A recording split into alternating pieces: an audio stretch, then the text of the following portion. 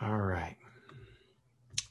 Well, over the last few weeks, we have been talking about the temple and what purpose it serves in Jewish life. And the temple is the topic of the temple is something that you can go right over the top of it, and you can cover it on the surface, which we have done. We've looked at First Kings 5 through 9. We've read those passages in there as Solomon begins to build his temple. And so you can look at it just as Solomon's building the temple and the people of God are, going to worship there, and it's a big deal for them and that kind of thing. But you can also dive in incredibly deep, which I think is also important, at least at one point in our lives, to take a deeper look at what the significance of the temple really is for the Jew, and how it's thought of and how it's conceived. Because to be honest with you, to a large degree, it is something that often escapes us. I don't know about you, but I have never sacrificed an animal. And I have never had that, much less had that a part of my regular everyday life, going to the temple or, being a Jew.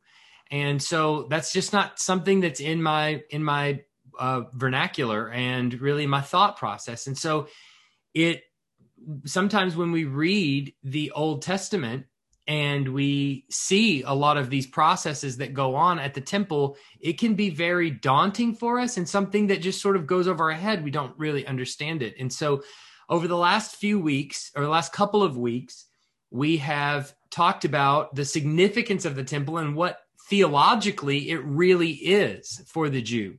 So 2 weeks ago, we talked about the temple having this sort of structure to it where it's divided into really 3 parts. There's the outside court that is meant to signify, has a lot of earth symbolism.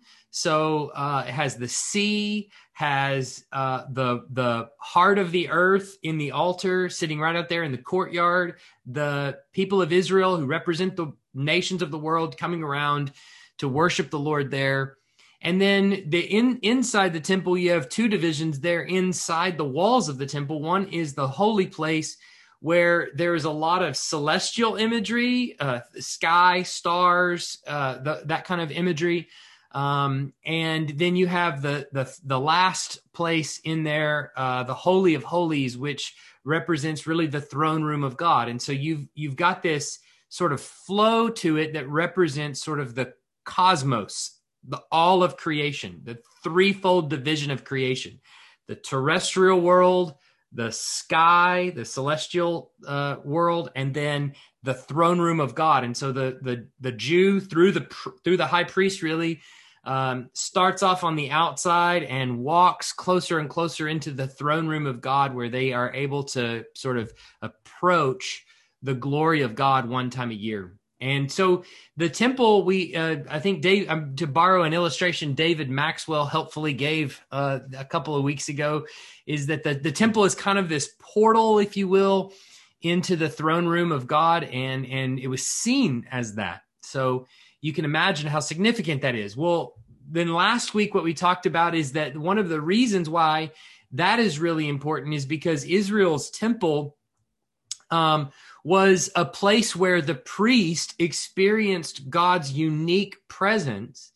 And going all the way back to the beginning of Scripture, Eden, the Garden of Eden, was a place where Adam walked and talked with God, experiencing his presence. We get a little bit of glimpse of this in God coming down to the garden and walking in the cool of the day. When Adam and Eve sin, he comes down to meet with them, and they know he's coming. We also see a lot of this in some Jewish literature that we talked about last week as well. After the Bible, we get some Jewish literature of how they understood the Garden of Eden to be. And we see there it's reflected also as kind of this temple, with Adam being the first real priest of that temple where he met with God. And so Eden has this kind of image to it of heaven and earth overlapping, heaven and earth coming together. and God walking with his people. And so Eden signifies God's meeting with his people. But then when Adam sins, you have to understand man was removed from the presence of God and kicked out.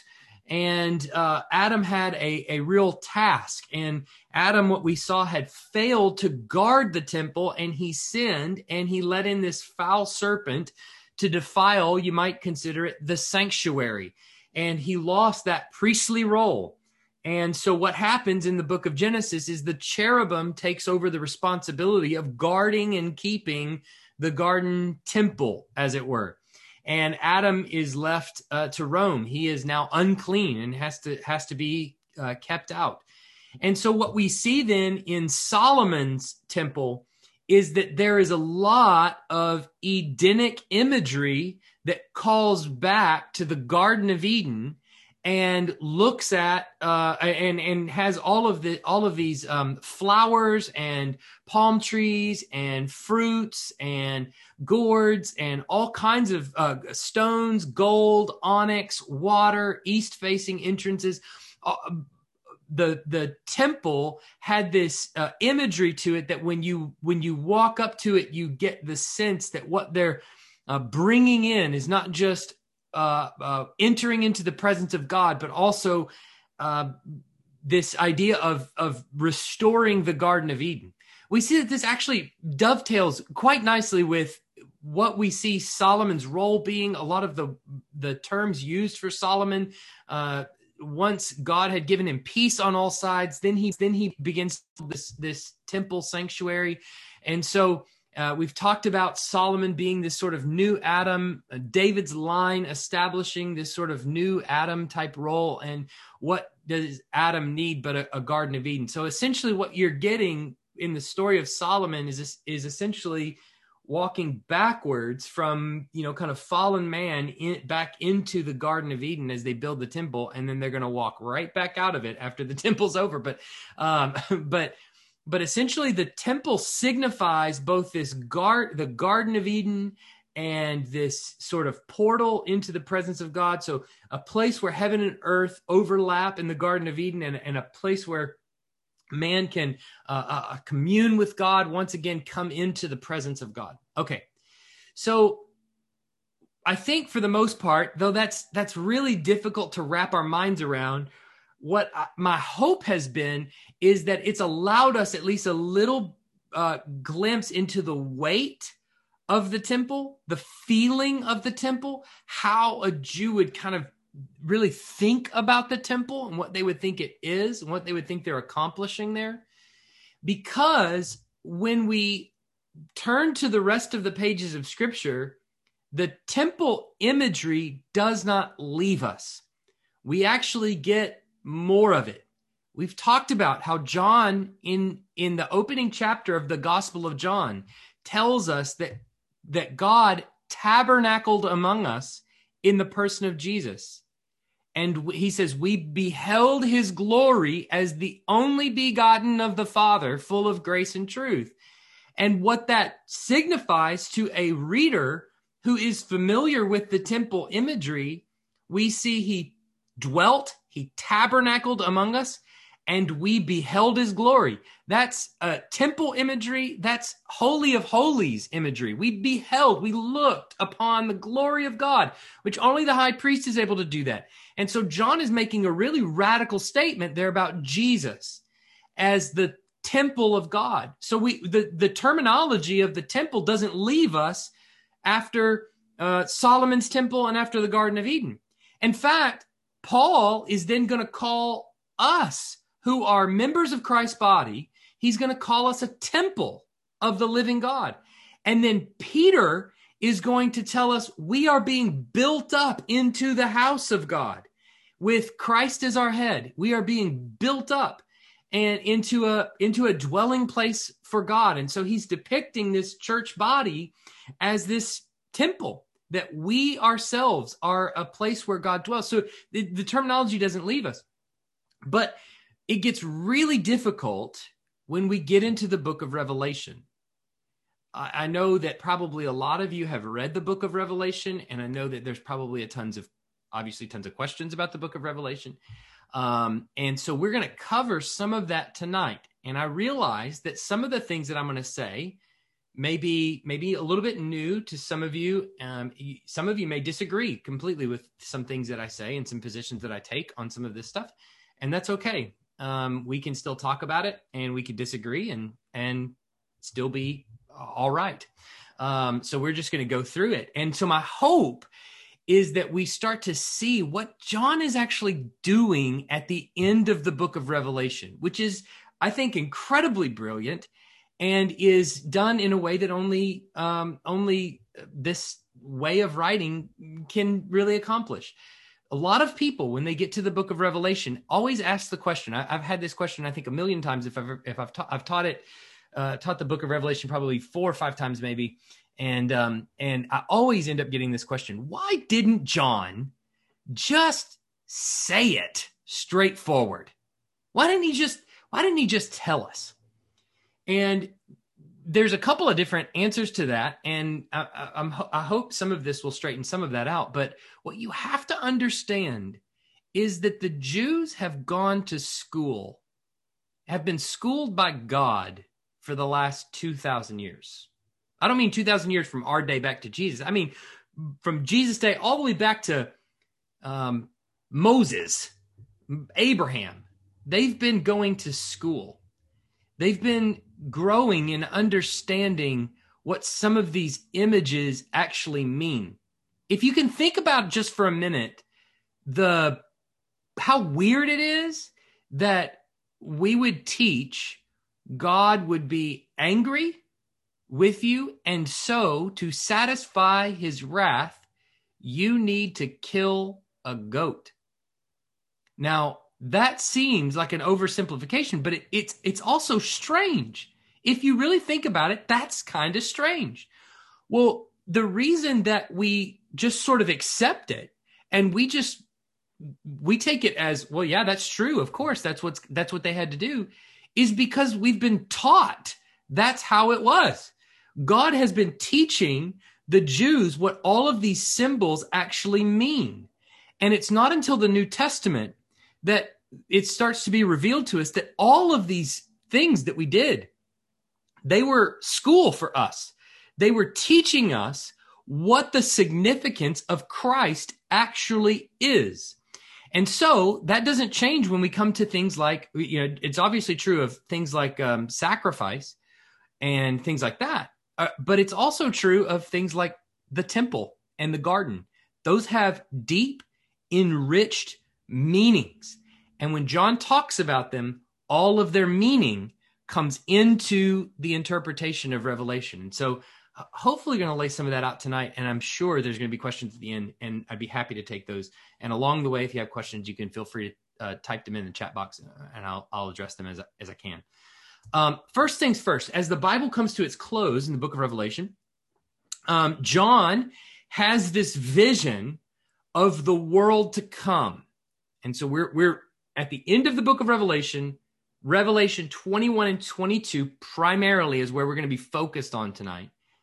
And John is going to have this sort of vision of what happens next after all of this stuff is over. What is going to take place?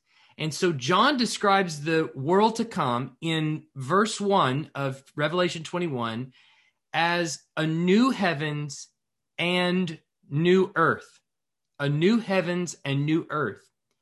But what's interesting is the very next verse, he goes on to describe it as a city and then describes it as garden-like, and then describes it in the shape of a temple, which is, I'm going to be honest with you, a little bit weird. Because when you read 1 and 2, which I'm going to do right now, let's just read that in our verse packet there. It's the 3rd verse and 4th verse down.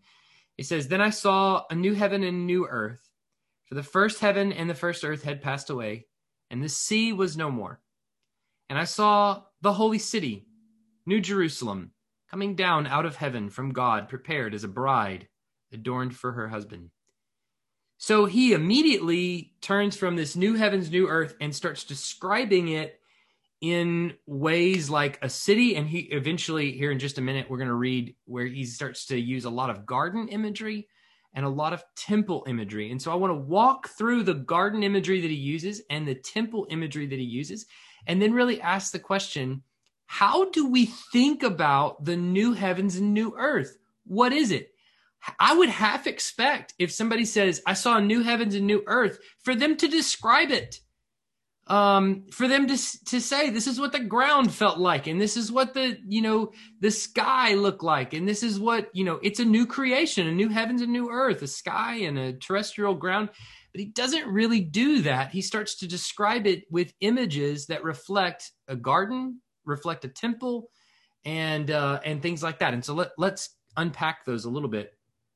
Heaven and earth in the Old Testament sometimes is a way of referencing, referring to Jerusalem and its temple. And what you're going to notice is that Isaiah 65, 17 to 18 is one of those texts that sort of illustrates this, that Jerusalem and its temple were kind of seen to the Jew as the epicenter of the world, the epicenter of creation.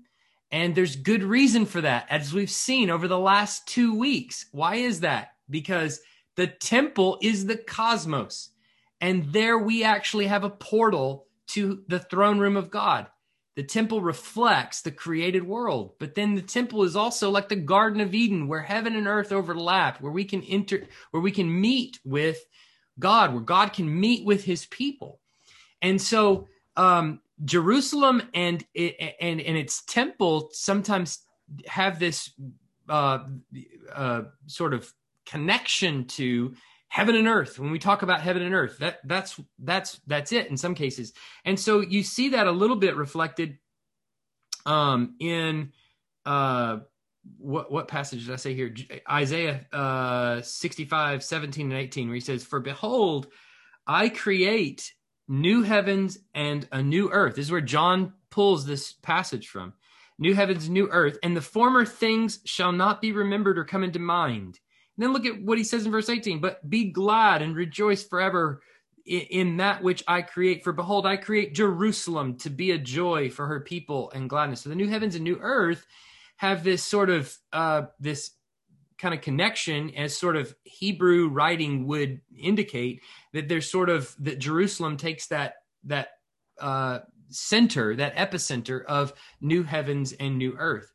So John he doesn't describe all the contours and the details of the new creation. What he does is he portrays it as this arboreal, meaning it has lots of trees and things like this garden, city temple, and whose dimensions, and this is particularly important, the dimensions of this temple that he describes in Revelation and the architectural features of it are drawn in significant portion from Ezekiel 40 to 48, where that section in Ezekiel, toward the end of Ezekiel, where it's Ezekiel describing, and he's prophesying about a future temple.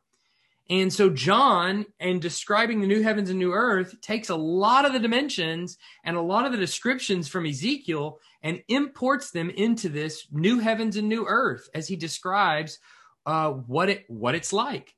And for one, we see that it has precious stones, and these precious stones form the foundation.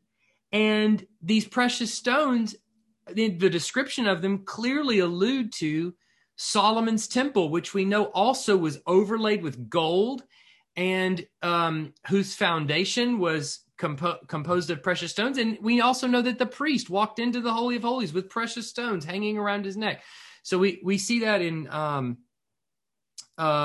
Revelation 21, 18 to 21, 1 Kings 5, 17, 6, 20 to 22, 7, 9 to 10. I want to read a couple of those here. The wall, this is John talking about this future new heavens, new earth temple. He says, "The wall was built of jasper, while the city was pure gold, like clear glass. The foundations of the wall of the city were adorned with every kind of jewel. First was jasper, second sapphire, the third agate, fourth emerald, fifth onyx, sixth carnelian, seventh chrysolite, the eighth beryl, the ninth topaz, the 10th chrysoprase, the 11th jacinth, the 12th amethyst. And the 12 gates were 12 pearls, each of the gates made of a single pearl, and the street of the city was pure gold, like transparent glass. 1 Kings 5:17, and at the king's command, they quarried out great costly stones in order to lay the foundation of the house with dressed stones. 20 to 22, the inner sanctuary was 20 cubits long, 20 cubits wide, 20 cubits high. It's a cube, in case you're wondering. He overlaid it with pure gold. That's the Holy of Holies, overlaid with pure gold. He also overlaid an altar of cedar, and Solomon overlaid the inside of the house with pure gold. And he drew chains of gold across in front of the inner sanctuary and overlaid it with gold. And he overlaid the whole house with gold until all the house was finished. Also, the whole altar that belonged to the inner sanctuary was overlaid with gold. All these were made of costly stones, cut according to measure, sawed with saws, back and front, even from the foundation to the coping, and from the outside to the great court. The foundation was of costly stones, huge stones, stones of 8 and 10 cubits. All right, so you can see there's connections there in John as he's describing the new heavens and new earth. He's describing it in terms of stones that's very similar to Solomon's temple. He's laying out what really is an end times temple. That's what he's describing here. The city we see was also built in a cube. The city that John is describing is also built in a cube, which is further connected to the temple because, as I said, as we saw in the passage we just read, that it's based on the dimensions of the Holy of Holies, where its length and breadth and height were also of equal measure. So we see in Revelation 21:16, where John says the city lies 4 square, its length the same as its width. And he measured the city with his rod, which is also what Ezekiel does to his temple, 12,000 stadia. Its length and width and height are equal. So this city is also a giant cube. Just as Solomon's, as we saw, was also basically a giant cube there in 1 Kings 6:20 to 22. So John is clearly laying out this city here for us, and he's not doing it arbitrarily.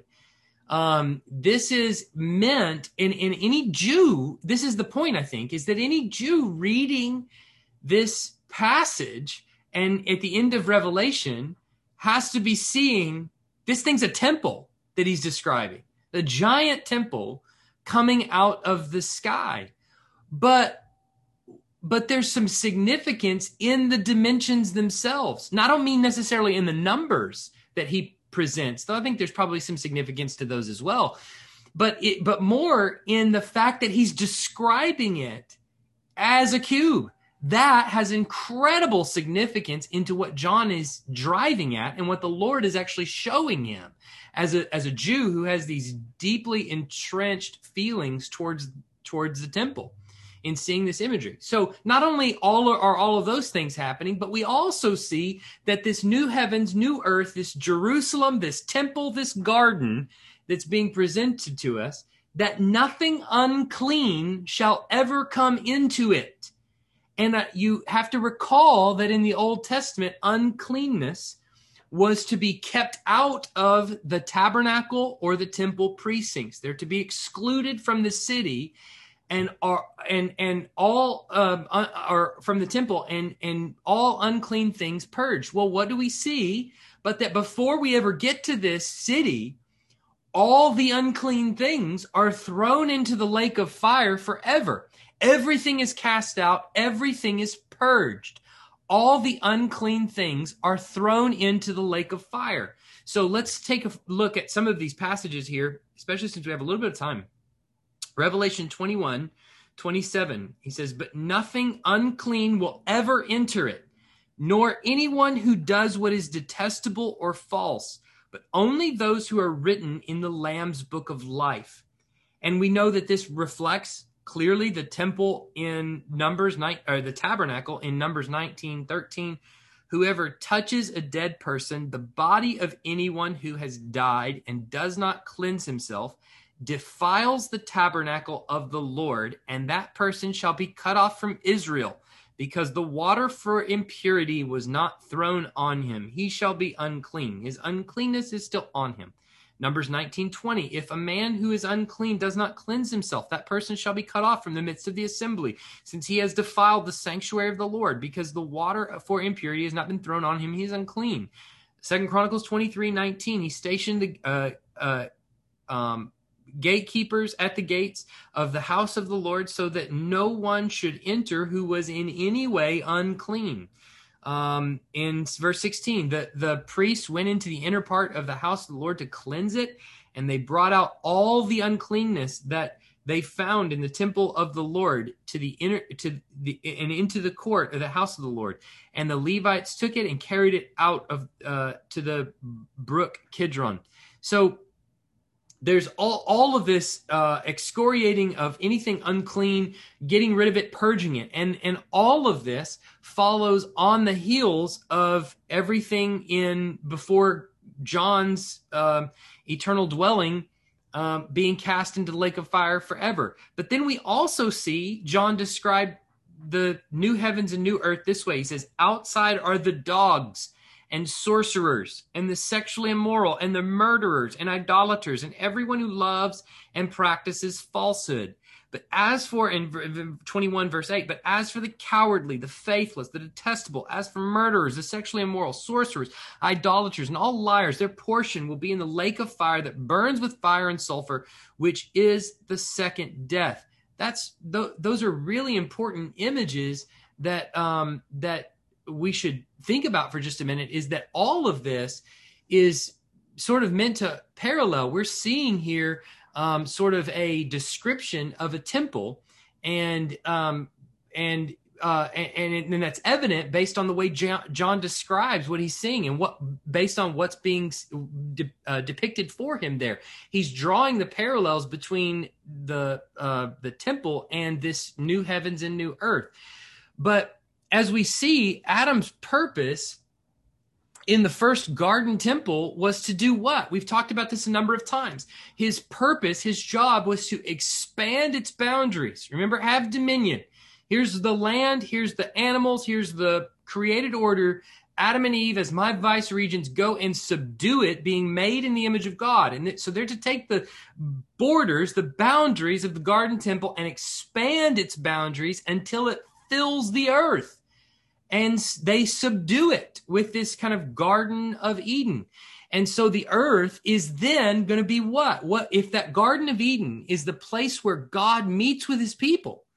Then if Adam expands the boundaries until they cover the entire earth, the earth is going to be completely filled with God's glorious presence.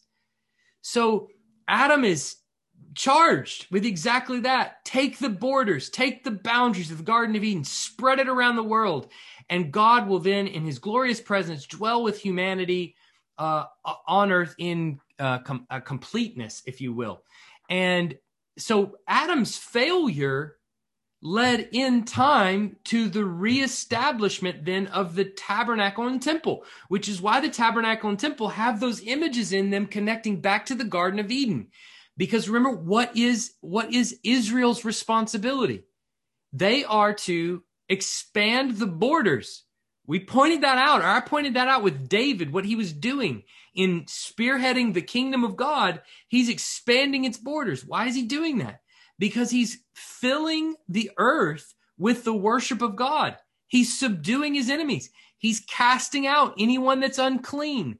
He is welcoming in anyone who seeks to worship the Lord and pay homage to God.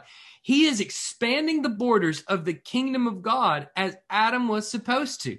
Solomon now is charged with expanding the borders, expanding the boundaries, bringing other people into the worship of God. That's his goal. That's his task. Bring everyone into the worship of God. And that happens at the temple. All right. So both of these, the temple and the tabernacle, are patterned after the model of Eden. And they're constructed to symbolize the entire cosmos, all the created order. This is the epicenter of creation right here. It's where we meet with God. This is the thing that needs to expand and fill the borders of the earth so that everyone eventually, all the nations, will be worshiping God. Remember, they are a kingdom of priests, after all. And so it symbolized the entire cosmos in order to signify that Israel's purpose as a corporate atom, they're a body of really like atom, okay, was to extend the borders by faithfully obeying God and spreading his glorious presence throughout the earth. Okay. Now, in Revelation, the new heavens and new earth are described with this sort of temple language. Because why? We know from the Garden of Eden, God's goal. What is his goal? What is his purpose with Adam and Eve? It's to fill the earth with the worship of himself. That's what Adam's role is. That's what his job is. Not just have dominion and subdue the earth, but it's subdue the earth to the glory of God. It's to bring people into the worship of God. That's his goal, is to universally expand the temple of his glorious presence. And so this new heavens and new earth are described with this temple imagery to communicate this idea that this is what God is doing. He is bringing his presence to earth and filling the borders of the new earth with his glory. All unclean things are out. All clean things, all redeemed things are in. And everything of which Old Testament temples were symbolizing. That's what the temple was meant to teach. I said at the beginning that the Jews were going to school in the Old Testament. They were learning what has happened as a result of the fall, what the consequences of that were or was, what now is what's their job? What are they supposed to do now? What is the nature of their hearts as a result of sin? They're going to school. They're learning all of these things, all of these images.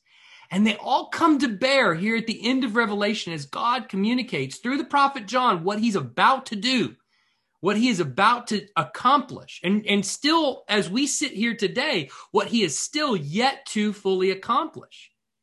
But he's bringing his glorious presence, and it's coming to pass. And all the Old Testament, in its temples, the Garden of Eden, and their connection to one another, all of it is meant to symbolize that. The purpose is to commune with God, to come and meet with God, and to see his glory spread amongst the nations. And so the Garden of Eden, the cosmos itself, will finally, at this point, John is saying to us, will finally be materialized.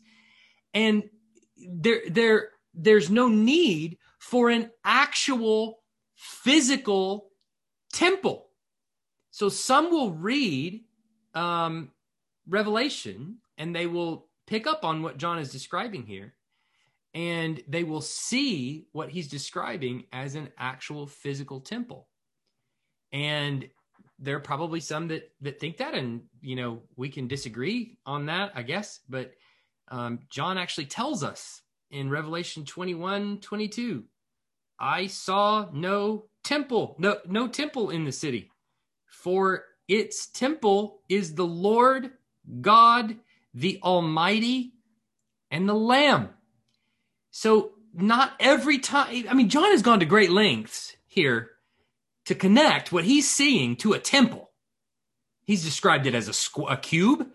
He's described all the attributes of it sound a lot just like Solomon's temple. There's a lot of Garden of Eden imagery. There's a lot of these things coming into this image to describe it like a temple, only to get to the end and go, there's no temple. And then not only that, but we don't always get the description of the temple being a brick and mortar structure. Remember, as I said, Jesus describes himself as a temple.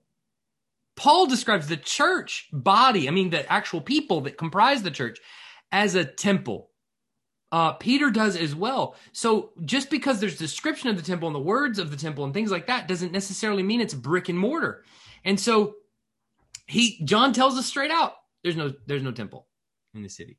In fact, the Lamb, God Almighty, they are the temple. Well, what does that mean? The Lamb is the temple? God Almighty is the temple? What on earth does that even mean? What it means is that this new heavens, new earth, Jerusalem, temple, garden that he is seeing and describing to us are meant to help us to understand that what's about to happen is that God's tabernacling, his special presence, is what's on display here. What John is trying to communicate is that just like what you see in the temple, just like what we felt in the temple and what we know is true of the Garden of Eden, where God's presence dwelt with man, that is what is going to happen. God is going to dwell with man. We're not talking brick and mortar here. We're talking that is what's going to happen. He is going to come and establish his presence. We're going to live together. Heaven and earth are going to be completely united. Where what we saw in the Garden of Eden was partial. Adam was to expand its borders. Here, this is not partial. This is total. This has been completed. The borders have been expanded till they occupy every ounce of the world. Solomon's job in building the temple, the nations, not so much. He fell into idolatry. Not here. No unclean thing will ever enter it. All of those things were types and shadows. They were partial fulfillments. Here, the ultimate fulfillment takes place. But what he's saying, and what we've seen throughout the entire New Testament, it was the divine presence that formerly limited Israel's temple. It was formerly limited to Israel's temple and has begun to expand through the church, through the proclamation of the gospel. And it'll eventually fill the whole earth and heaven, becoming equal with it. So God's presence will eventually dwell where he cast out all evildoers. Everyone who does not submit to the rule and reign of Christ. Everyone's going to be excoriating and banished into the lake of fire. And there he will come to dwell with his people once and for all. So the end times goal of the temple of the Garden of Eden is dominating the entire creation. And that's finally going to be fulfilled. But who's the one that accomplished it? Christ. Christ came and established his people. And right at this very second, as we speak, he is right now expanding its borders. As we speak, right at this very moment, there are people all over the world that are submitting to Christ's rule and his reign in their hearts. Right at this very moment. Christ is the one that's doing that. He is the one that's going to ensure that no unclean thing will ever enter the new heavens and new earth. Christ, as the new and better Adam, is currently accomplishing what Adam failed to do in the Garden of Eden. And he's doing it through his body, the church. You have heard me a number of times say from the pulpit that our goal as a church is very simple. We are to worship God, number one. And we are to bring other people into the worship of God. That's it. In that order. We are to worship God, number one. We are to bring other people into the worship of God. That is actually how we fulfill the mandate given to us by Christ himself, the new and better Adam. What Adam was supposed to do, exercise dominion, fill the borders of the earth. What Christ actually did was become the new Adam. And he told us, now go and make disciples. Fill the borders of the earth, in other words. It's all given to me. Go therefore and make disciples. And so our job is carrying out the mandate from Christ of making disciples. And eventually he'll come back and eradicate all evil and dwell with us forever. All right. So basically what's happening then, what John is describing here, because remember, the whole new heavens and new earth he's describing as a cube. Why is he doing that? Because the Holy of Holies is a cube. And so the Holy of Holies of Israel's temple, which was paved with gold walls and floors and ceilings and all that, has now been expanded to cover the whole earth. So God's special presence, which was formerly limited to just the Holy of Holies, has now burst forth to encompass the whole earth. So basically what John is depicting is that the whole earth has become the Holy of Holies. So to a Jew that's reading Revelation 21, who has eyes to see what John is describing here, he's saying, you know what the Holy of Holies is? I'm talking the whole earth is the Holy of Holies. The whole earth has not just become the temple, the whole earth has become the Holy of Holies, this square cubic design. The whole earth has become this Holy of Holies. And which we find out is really kind of the point of when Christ dies and the temple curtain that guarded the Holy of Holies tears in two, right? That's unleashing the Holy of Holies on the rest of creation slowly. All right. So whereas, and we see this other really great connection too, whereas the high priest who wore God's name on his forehead, that was the high priest. He walked into the Holy of Holies. He wore God's name on his forehead.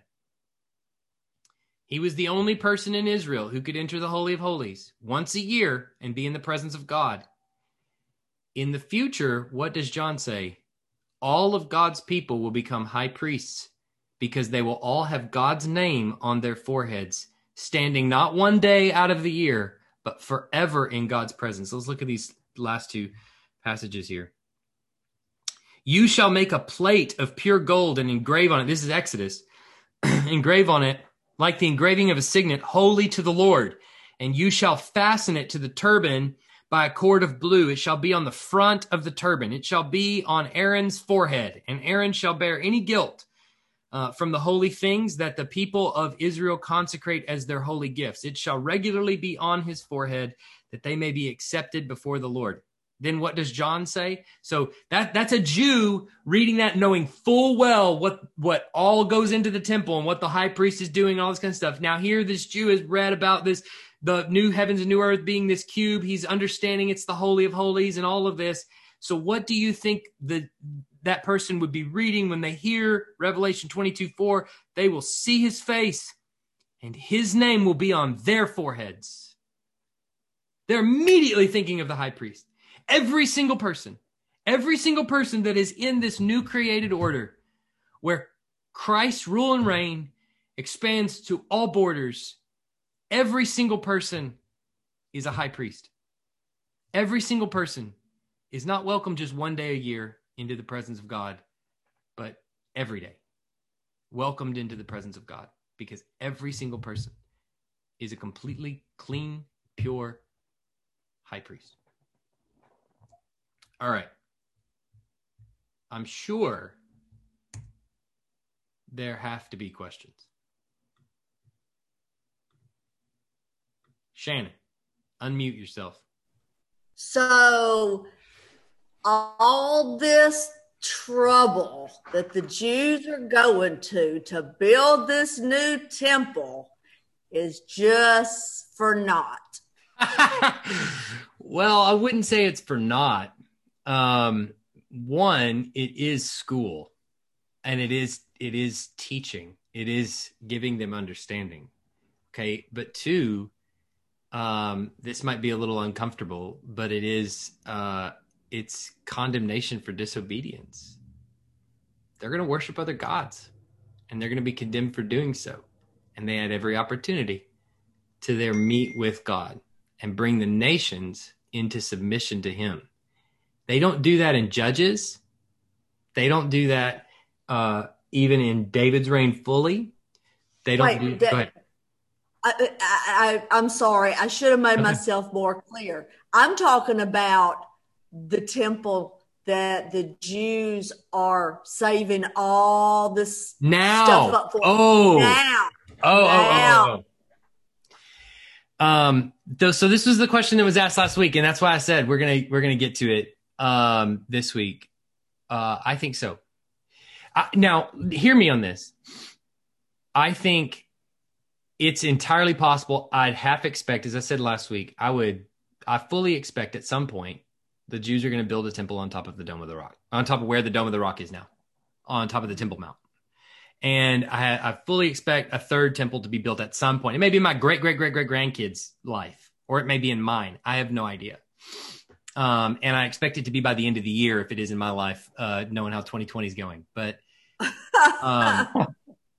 I think, and while there may be a lot of foreign policy stuff that's involved in that, I don't think biblically, I don't think it's of any concern as far as the Bible is concerned. Some people, probably even on this call, are going to disagree with that. And that's fine. We can disagree. But I just don't think that that's what the Bible is anticipating at all. Michael, all of these things you talked about tonight that all the Jews would totally understand or should. Who constitutes the readership of what John has written here in Revelation in the year 90 in the next century? Yeah, it's going to be a mixture of people who are diaspora, people who are Greeks, people who are part of the seven churches mentioned at the very beginning, which are in Asia Minor.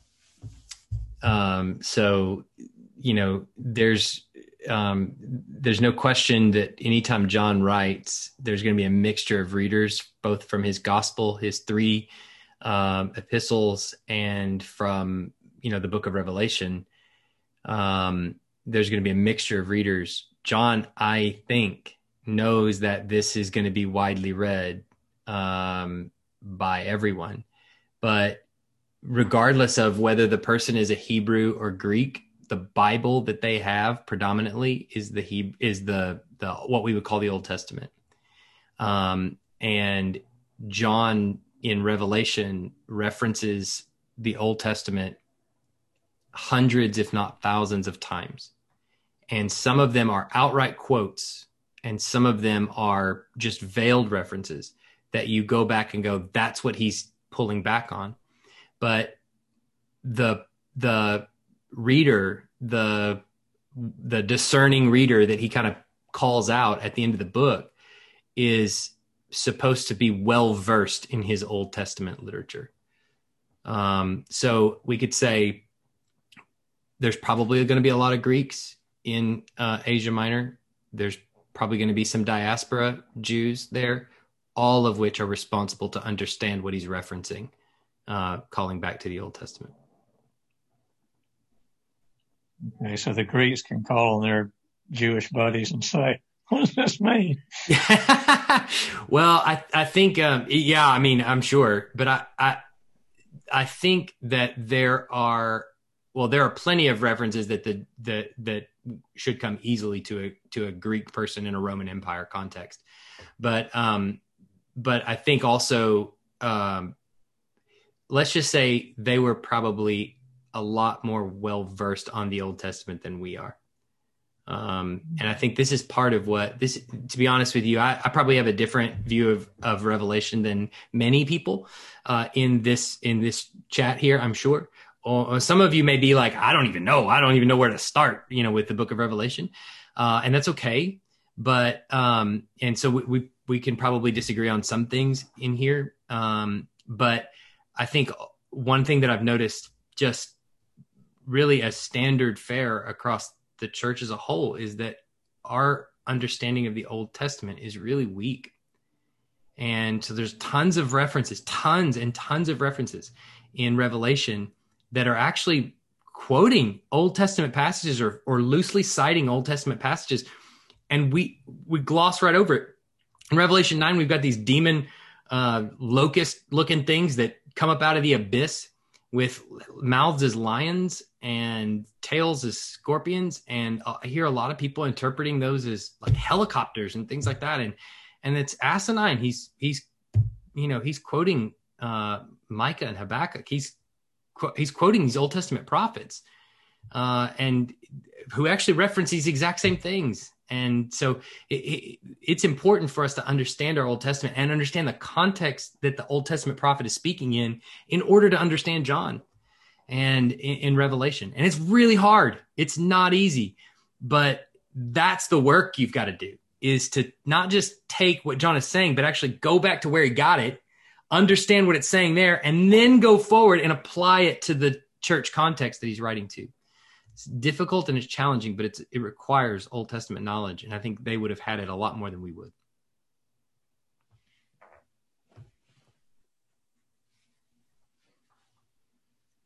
I got a question. Sure. If the garden had one gate entrance, correct? Say it one more time. One way in. The Garden of Eden had one way in, one way out. And so did the temple. Temple have one way in, one way out. I mean, there were several entrances, gates, if that's what you're asking, all the way around. Yeah, because I was just curious. This new city has 12 gates. You know, it doesn't have just one. It's got 12. Well, he tells us what those gates are for, and the foundation as well, built on the foundations of the prophets and on the foundations of the apostles' testimony of the gospel, which is exactly what this new city is. It's built on the foundation of the apostles and the prophets. Michael, Yeah. on the is there a particular book that you have noted on your selected works list? Yes. that explains a lot of these images? Goes through Which everything I've gone through in the last 3 weeks. The Temple and the Church's Mission by Greg Beale. Bob Greg who? Oh, okay. Beale. The Temple and the Church's Mission. Now I'll tell you, if you read that book, it is a thick book and it is dense, but he does his job. And I've told you guys before that a lot of what I do on these worksheets is basically taking right out of these resources and just putting them in, and we walk through some of their arguments. This is out of Temple and the Church's Mission by G.K. Beale. And so he goes through at length showing the connection between temple, garden, and then end times temple. He also walks through Ezekiel's temple and what's going on there as well. And I think it's a really helpful resource, but Greg Beale he's a scholar. So he doesn't really hold back on a lot of these things, so it's not necessarily, he doesn't trim back the language at all or anything like that, but I think it's an incredibly helpful book. It's a very, very good resource. And he's an incredible teacher as well. If you ever hear him teach, he's really good. I see Santa Claus bringing me that book. It's a great book. You'll be rewarded. Really, anything by him is usually fantastic. He's well researched, but he's just thorough in his arguments and leaves no stone unturned. Very good.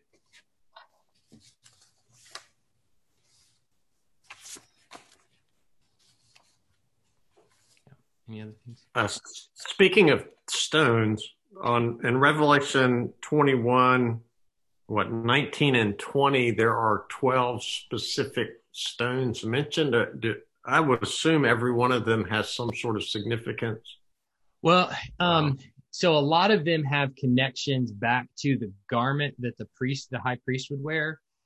He would have a 12-stoned square on his breastplate that had what is that? Three across and 4 down. That would be 12 stones representing the 12 tribes of Israel. So a lot of those stones have connections back to that. I'm not sure if it's one-to-one connection, but a lot of them are connected back to that. So you're not aware that, well, Jasper stands for this, and yeah, there's Sapphire. there's a couple that are more modern.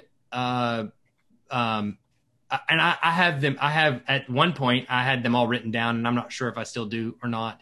But there were some that are called like, I could be wrong here, but like carnelian in Revelation that are another, I want to say red stone on the high priest breastplate. So it's not going to be a 1-to-1 necessarily correlation, but that's at least most of the thinking is that that's what he's referencing back to, is these 12 stones that are called out. But you also notice too that precious gems play a strong role in a lot of the Garden of Eden imagery, a lot of the temple imagery, a lot of that kind of stuff is the preciousness, the beauty of those stones are kind of magnified, I guess you would say. Even in, I believe it's Ezekiel, as he describes the throne of God, he describes it in terms of precious stones and things like that.